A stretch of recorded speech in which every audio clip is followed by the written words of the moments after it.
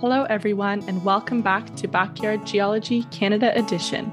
I am your host, Serena, back for another bonus episode. Today, I'm back in Kelowna, British Columbia, to check out the Canadian Cordillera Mountains. Before listening, tune into episode 8 of Backyard Geology Canada Edition to get a rundown of Canada's most famous mountains.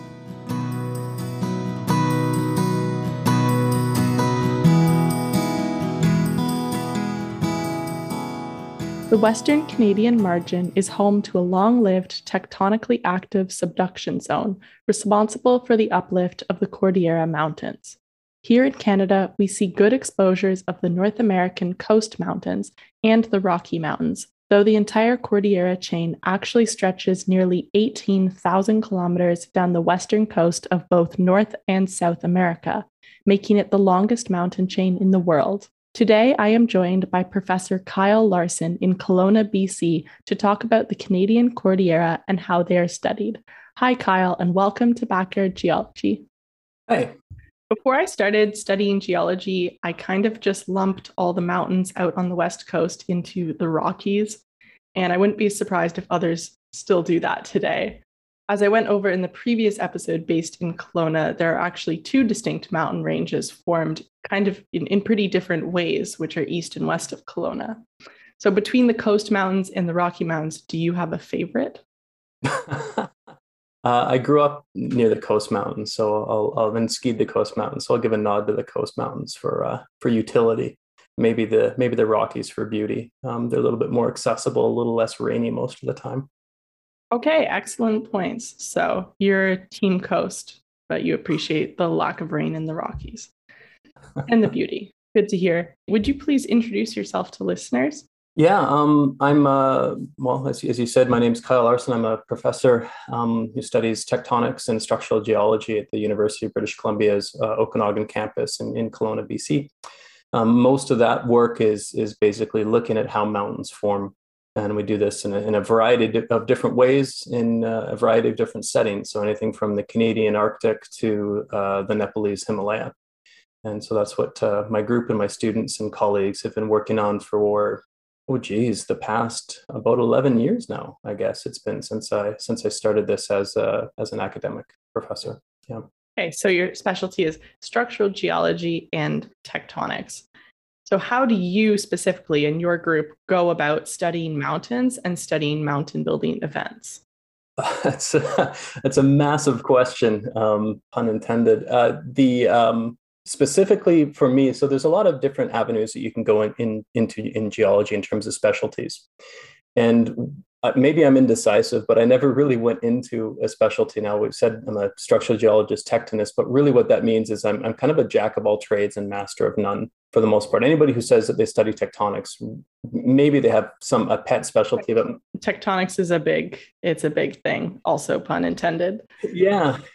And the thing about tectonics, at least that I've found, is that in order to, well, I guess the way that I do it, in order to do it the way that I do it, is I kind of have to understand a little bit of everything. And so when you ask the question, well, how do you go about it? It's really using whatever tools are necessary to understand the geological processes that we want to have a closer look at. And so, I kind of started from the structural side of things, looking at microstructural deformation, learning and thinking about the kinematics of how a mountain belt is assembled. And in order to understand that aspect of it, then you have to bring in the idea of, well, what temperatures and pressures were these things happening at? What does it mean when we have rocks of different pressures and temperatures juxtaposed against other packages that have a different history? What about the timing? When were things moving? So all of these things become important bits of information that we have to glean from kind of other subdisciplines within geology. So I guess my approach would be holistic, wherein we're looking at geochemistry, we're looking at metamorphic petrology, we're looking at structural geology, we're looking even more so at geochronology. We actually have a geochronology lab that we've started up here at University of, in Kelowna at the university, because it's so integrated now with everything that we do. So yeah, jack of all trades, master of none.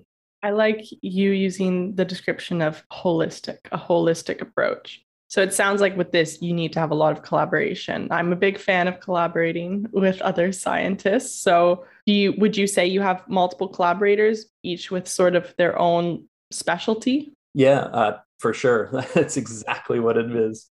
So I almost feel like a research coordinator at times, just kind of herding cats through different types of analyses and or talking to co-authors who are the specialists in those areas. So we have people like Carl Guillemette at Laval or Félix Gervais at École Polytechnique that we work with for metamorphic petrology, or Brendan Dick, who's now at the university here in Kelowna. We work with other people across the country and internationally with geochronology. So John Cottle has been a longtime colleague. We've published on 30 papers together. He's down at UC Santa Barbara down in the States. So yeah, really, what I try to do is to try to one of the most important things. Well, important, I don't know if that's the right word, but one of the things that I try to be aware of is where my limitations are.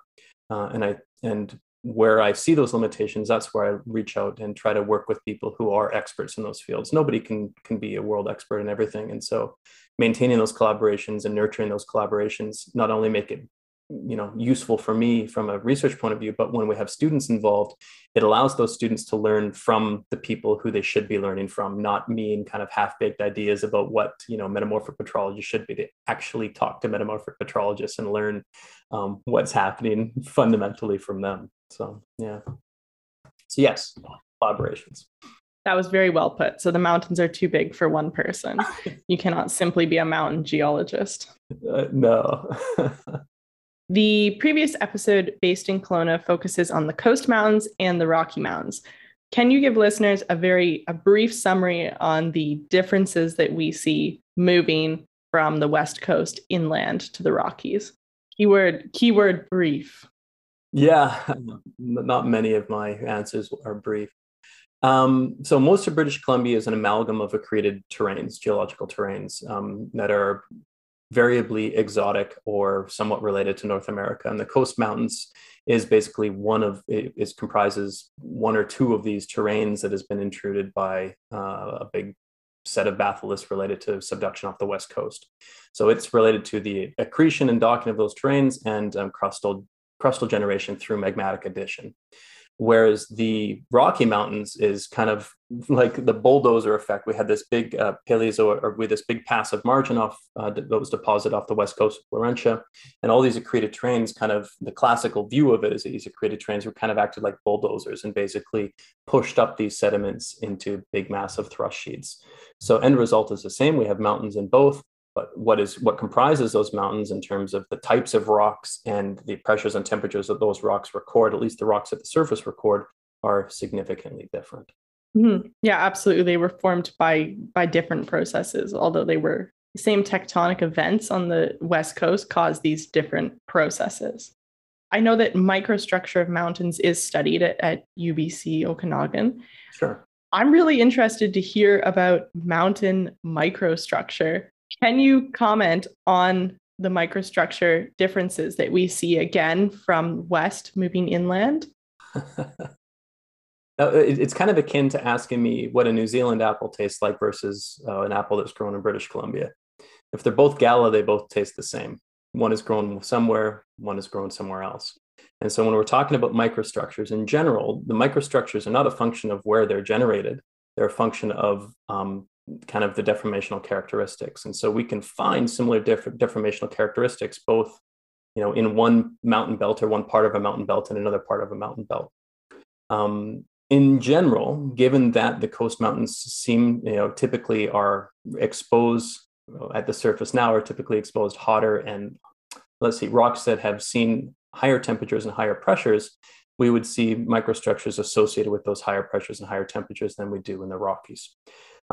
So we can get into what exactly that means, but really it's just a function of the conditions of deformation that are kind of preserved in those mountain belts right now, or those different parts of the origin right now. Doesn't really answer your question, but maybe if you want to get more specific, we can. So the conditions that the apples grew in. The type of apple, I guess. Like if we're talking about quartz deformation. Yes, the type of apple, the type of deformation. Yeah. So, for example, I've seen my group has done work or is currently doing work on rocks a little north of here near Revelstoke, or north of here being Kelowna, but in Revelstoke in that part of the world. There's a beautiful big thrust fault, or what we think is a thrust fault named the Monachie Thrust or the Monachie Décalement. And it's a nice big thrust fault. And we look at quartz deformation textures and characteristics from that fault. And it's basically exactly the same as what we see for rocks that were deformed at similar pressures and temperatures in the Himalaya in Nepal. So we're kind of, location agnostic as long as the conditions under which that deformation took place are similar. And what I mean by that is we're talking about similar pressures and temperatures and maybe something like, water content and strain rate and things like that. Mm-hmm. Okay. Yeah. So the conditions and the type of deformation that is going on. Yeah. So another question about microstructure. What are the advantages and what are the disadvantages? To study in microstructures?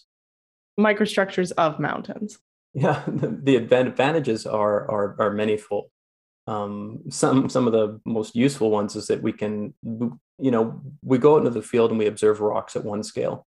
And that's kind of the field scale, kind of looking at the kilometer scale, the things that you can see with your binoculars, things that you can see with your eyes, and then kind of the outcrop scale. And when we come back, or maybe while we're in the field, if we're there for a while, we can kind of put those together on more of the kilometer, or a little bit more of a regional scale in the field. But what we can observe, obviously, is the micro scale in the field. And so when we bring specimens back that we've maybe collected out there of interesting rocks, it gives us a completely different view of what those rocks actually record, right? We see kind of one scale of how things record, and it's like looking at your hair underneath the microscope. Your hair has kind of a look to it when you look at it in the mirror, and maybe you brush it and maybe, mine's getting a little bit more gray or starting to drop out a little bit. That's one thing. But if we look at it under a microscope, it looks completely different. And so we gain a whole different appreciation or a whole different sense of, or we can ask and answer completely different questions by changing the scale of observation. Now, fortunately, what seems to be the case, and this will be disproven at some point in time in the future, but what seems to be the case is that the observations that we make oftentimes at the micro scale can be scaled up to the larger scale. That's not always going to be the case. There can be things like strain partitioning and funky little things that happen wherein the strain that we look at the micro scale is not representative of the overall strain picture, the overall deformational picture. But oftentimes, by looking at that microstructural scale and by looking at multiple samples at that same microstructural scale, we can kind of piece together a different aspect or additional information that we wouldn't otherwise be able to grasp. And critically, when we're talking about this microstructural stuff, is we can start to assess things like, some of these things can be assessed in the field, but it gives us another mechanism, another tool to assess things like shear sense. So whether, things are top to the north, top to the south, dextral, sinistral, that kind of stuff, the kinematics. And it also allows us maybe to look at things like vorticity. So how much simple shear do we have? How much pure shear do we have? How much, side-to-side shearing versus squishing we might have in these rocks, or other things like the kinematic vorticity or crystallographic vorticity axis, which is the axis around which these rocks are rotating. And all of these things, when we put them all together, kind of act as fingerprints for different processes. And so by integrating that microstructural, those microstructural data, those microstructural information, we can build up a better fingerprint of what those deformational processes are like in different parts of different orogenic belts. I'm really appreciating the analogies that you keep making. Okay. They're quite useful. Okay, so microstructure is like fingerprinting for mountains. Yeah, basically. And specifically with microstructure, this is probably another big question, but what specifically are you looking at? Does it tend to be metamorphic petrology under the microscope, looking at deformation in individual mineral grains? Yeah, so a lot of kind of my specialty would be looking at deformation in quartz.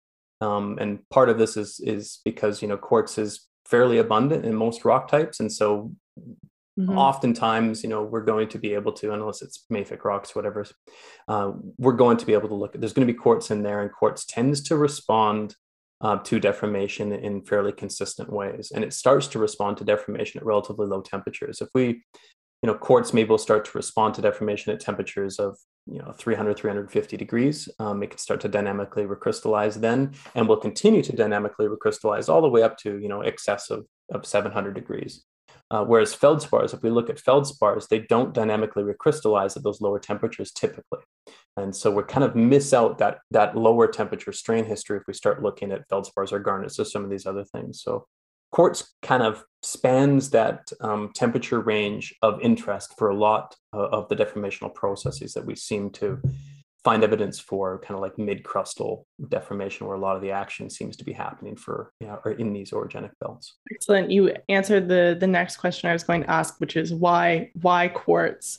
So quartz is kind of this special little mineral that's covers all the temperatures that you're interested in these mountain building events. Yeah, and people have been looking at it for a very long time, studying what quartz does when it deforms, how it deforms, what slip planes are active, and what it means when those slip planes are active, and modeling it. Like, it's been really well studied, which is kind of provides a really nice base of operations. If you're going to look at a mineral, it's a lot easier to look and examine a mineral that is fairly well characterized and fairly well known, rather than starting out with something new, because then you have to build that base of understanding up. So with using quartz, we're kind of already have that baseline. People have the theory, people have kind of understand why it deforms the way it does. And so we have the advantage of being able to say, well, this is how it's deforming. This is what that means versus why is it deforming that way already. Perfect. I can see why it would be a good mineral.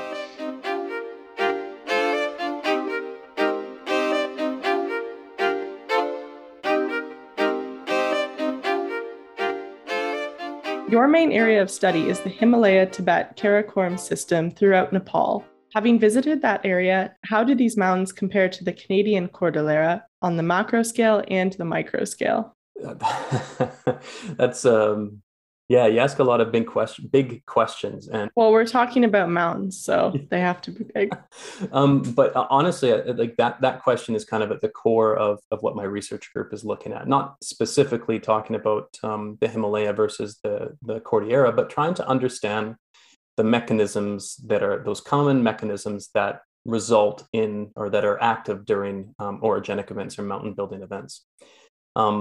And yeah, I've been working in Nepal now since for 17 years now, which dates myself significantly. But if anyway, people can go look up, if it's not a video podcast, people can go look up pictures of me and see how my hair is grayed over the years. But how do they relate? Well, the Himalaya is a really interesting place because the Himalaya oftentimes gets looked at as kind of the type example of a continent-continent collision. And there's a lot of people working there, and a lot of different hypotheses have been put forward for maybe new ideas about how strain, how deformation is accommodated in big orogenic belts. One example of this was an idea of almost 20 years ago now, this idea of channel flow, or about 20 years ago now.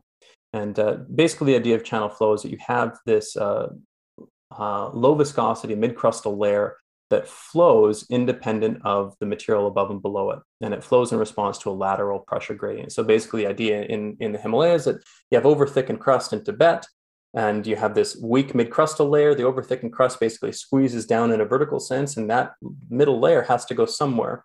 And you have this massive, constant, this monsoon climate on the southern flank of the Tibetan plateau, and that kind of acts as like an escape valve, removing material and allowing that low viscosity layer to move to the south and basically escape, independent of the movement of the upper and lower crust kind of that bounds it. And so when this was kind of identified and people were really starting to look at this back in the 2000s, early 2000s, people got really excited about this idea. And then everybody started finding evidence of similar type deformation all across different orogenic belts across the world. And one of those places was the Canadian Cordillera. And so, whereas the Canadian Cordillera is kind of an accretionary origin where we have the successive accretion of a bunch of different terrains all kind of piled up on the west coast of Laurentia or North America, and the Himalaya is this India colliding with Asia, continent-continent collision. It seems like there might have been very similar processes, regardless of the fact that they seem to be relatively different at kind of that macro scale. So that's kind of, there are some potential similarities there, and we're actively looking at some of these similarities in some of the work that we're doing now. And those similarities seem to extend out into some more recent, more recent models of how the mid-crust was assembled in the Nepalese Himalaya, wherein we see these kind of cryptic structures, or structures that are very difficult to identify in the field. But when we come back and we look at the the metamorphic signatures and the geochronological signatures, we can actually see distinct units. We can see distinct, for lack of a better term, thrust sheets within the exhumed mid-crust. And we think we can sort of see very similar things in the Canadian Cordillera in the exhumed former metamorphic core of the Canadian Cordillera as well. From a microstructural standpoint, we kind of talked about that earlier, wherein the microstructures don't really care what's happening at the tectonic scale. What they care about is what temperatures and pressures that they are being asked to deform at now. And so we see, similar pressures and temperatures in various different parts of the Himalaya and various different parts of the Canadian Cordillera. And where we see those similar pressures and temperatures, we see similar deformation features. Yeah. So we can kind of approach it in similar ways, developing, as we talked about before, those fingerprints for those deformational processes. And then we can cross-compare and see if they actually are similar or not. So I'm interested. I can see how the coast mountains are caused by a subduction zone. So where we have oceanic crust that is diving under the western coast of North America. And then the Himalaya are from a continental collision. So it's interesting that you see some of the same stuff happening. What about the Rockies, which are, the bulldozer effect mountains? Yeah, what we see with the Rockies are one interesting difference in the Rockies and maybe what we're talking about with the coast mountains, which is kind of subduction and collision related, but more terrain collision related. And the Himalaya, which is that continent collision, although there's, that continent collision is driven by subduction there too. So we always have that in the back of our minds as well. Is that the Rockies, what we're really looking at there is thin crust or thin-skinned upper crustal deformation. We're dealing with brittle structures for the most part, other than the folds. And so we're only kind of looking at the upper part, how the upper part of the crust would deform. Whereas when we're looking at a lot of the rocks in the Himalaya, we're looking, at least the stuff that I've studied, is we're looking at the mid-crust. So the deformation in the middle crust, or what the former mid-crust was, is going to be significantly different than the deformation in the upper crust. And this all has to do with, in the mid-crust, we crank up the heat, we crank up the pressure, we increase the likelihood that rocks are going to deform in a ductile or cohesive manner.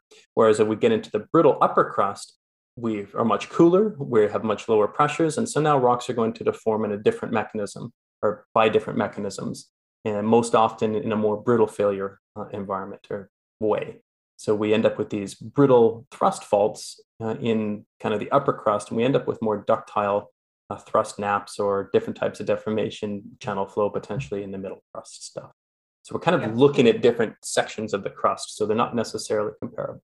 Right. Yeah. That's why they're the Rockies. They're brittle and, rocky. So, the Himalaya are made of marshmallows, I guess. Yeah, the Himalaya and the coast mountains in comparison. Yeah. So, no, that's what I use to describe it now to people, is like the Rockies are genuinely rocky, like it's been rocks that have been brittly deformed, and then in comparison, the coast mountains, then it's stuff like the Himalaya are soft, I guess you could say. Yeah, I mean, I guess, they were certainly deforming in a more squishy fashion. Although, you look at the folds in the Rockies. More temperature, more pressure. Yeah. We have to be a little bit careful about saying the Rockies are brittle, because there are lots of folds in the Rockies, and those are not brittle, right? Folds are ductile by their very nature too. So it's all complicated when you start looking and comparing. Oh, absolutely. Even writing even doing the first podcast based in Kelowna, I was like, I want to divide them into two mountains, the coast mountains and the Rocky Mountains, but that's absolutely not enough. Yeah. This is way too large scale. So making the generalizations that I would like to, for the sake of these easy listening podcasts, is not possible. Sorry, listeners. Yeah, that's right.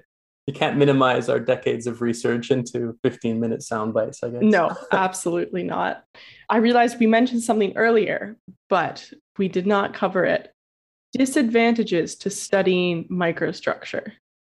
Yeah, the disadvantage I see, or a disadvantage I see, potential disadvantage I see to studying microstructures is the fact that you want to be sure that what you're looking at that micro scale is representative of what's happening at the macro scale. In some cases, you can be reasonably, if you are looking at a whole bunch of samples across a few kilometers or, multiple tens of kilometers, and they're all showing you something very similar, then you can be reasonably sure that what you're looking at is probably representative of what's going on at the large scale. But that need not necessarily be the case. There's lots of evidence of flow partitioning at different scales. Even at the microstructural scale, we can see flow partitioning within a single thin section, let alone when we start to expand out into the kilometer scale. And I think, you have to be able to see the forest for the trees for a very, very poor analogy, I think, wherein, you have to know if you're looking at just one big tree all on its own, or whether it is actually representative of what's going on with everything else. And so that involves, I think, a lot of context around what you're looking at from a microstructural point of view, and having, seeing it from, we'll come back to that word holistic, seeing it from a more holistic view in concert with other data sets is usually helpful too. So what's going on with the pressure and temperature? What's going on with the geochronology? Does it all make sense? Does it not? Well, I guess it would depend on what your goal is in terms of your research, in terms of what scale you want to look at, because, large scale deformation could be very different from the outcrop scale deformation that you're seeing in that area. Yeah, it really does depend on the research questions that you're trying to answer, for sure. And the need to be careful about what you're discussing, what you're thinking about when you're transferring from one scale to the other is also changes depending on what questions you're trying to answer. If we're just researching what happens at the micro scale, then we don't care how it translates to the large scale. But if our main concern is what's happening at the orogenic or the mountain scale, then we really have to make sure that we're dialed into understanding whether what we're looking at is a reasonable representation or not. Yeah, absolutely. Okay, that makes good sense. I could see how that could get me frustrated as a geologist. Yeah, there's a lot of nuance, and sometimes people don't agree about what is the nuance.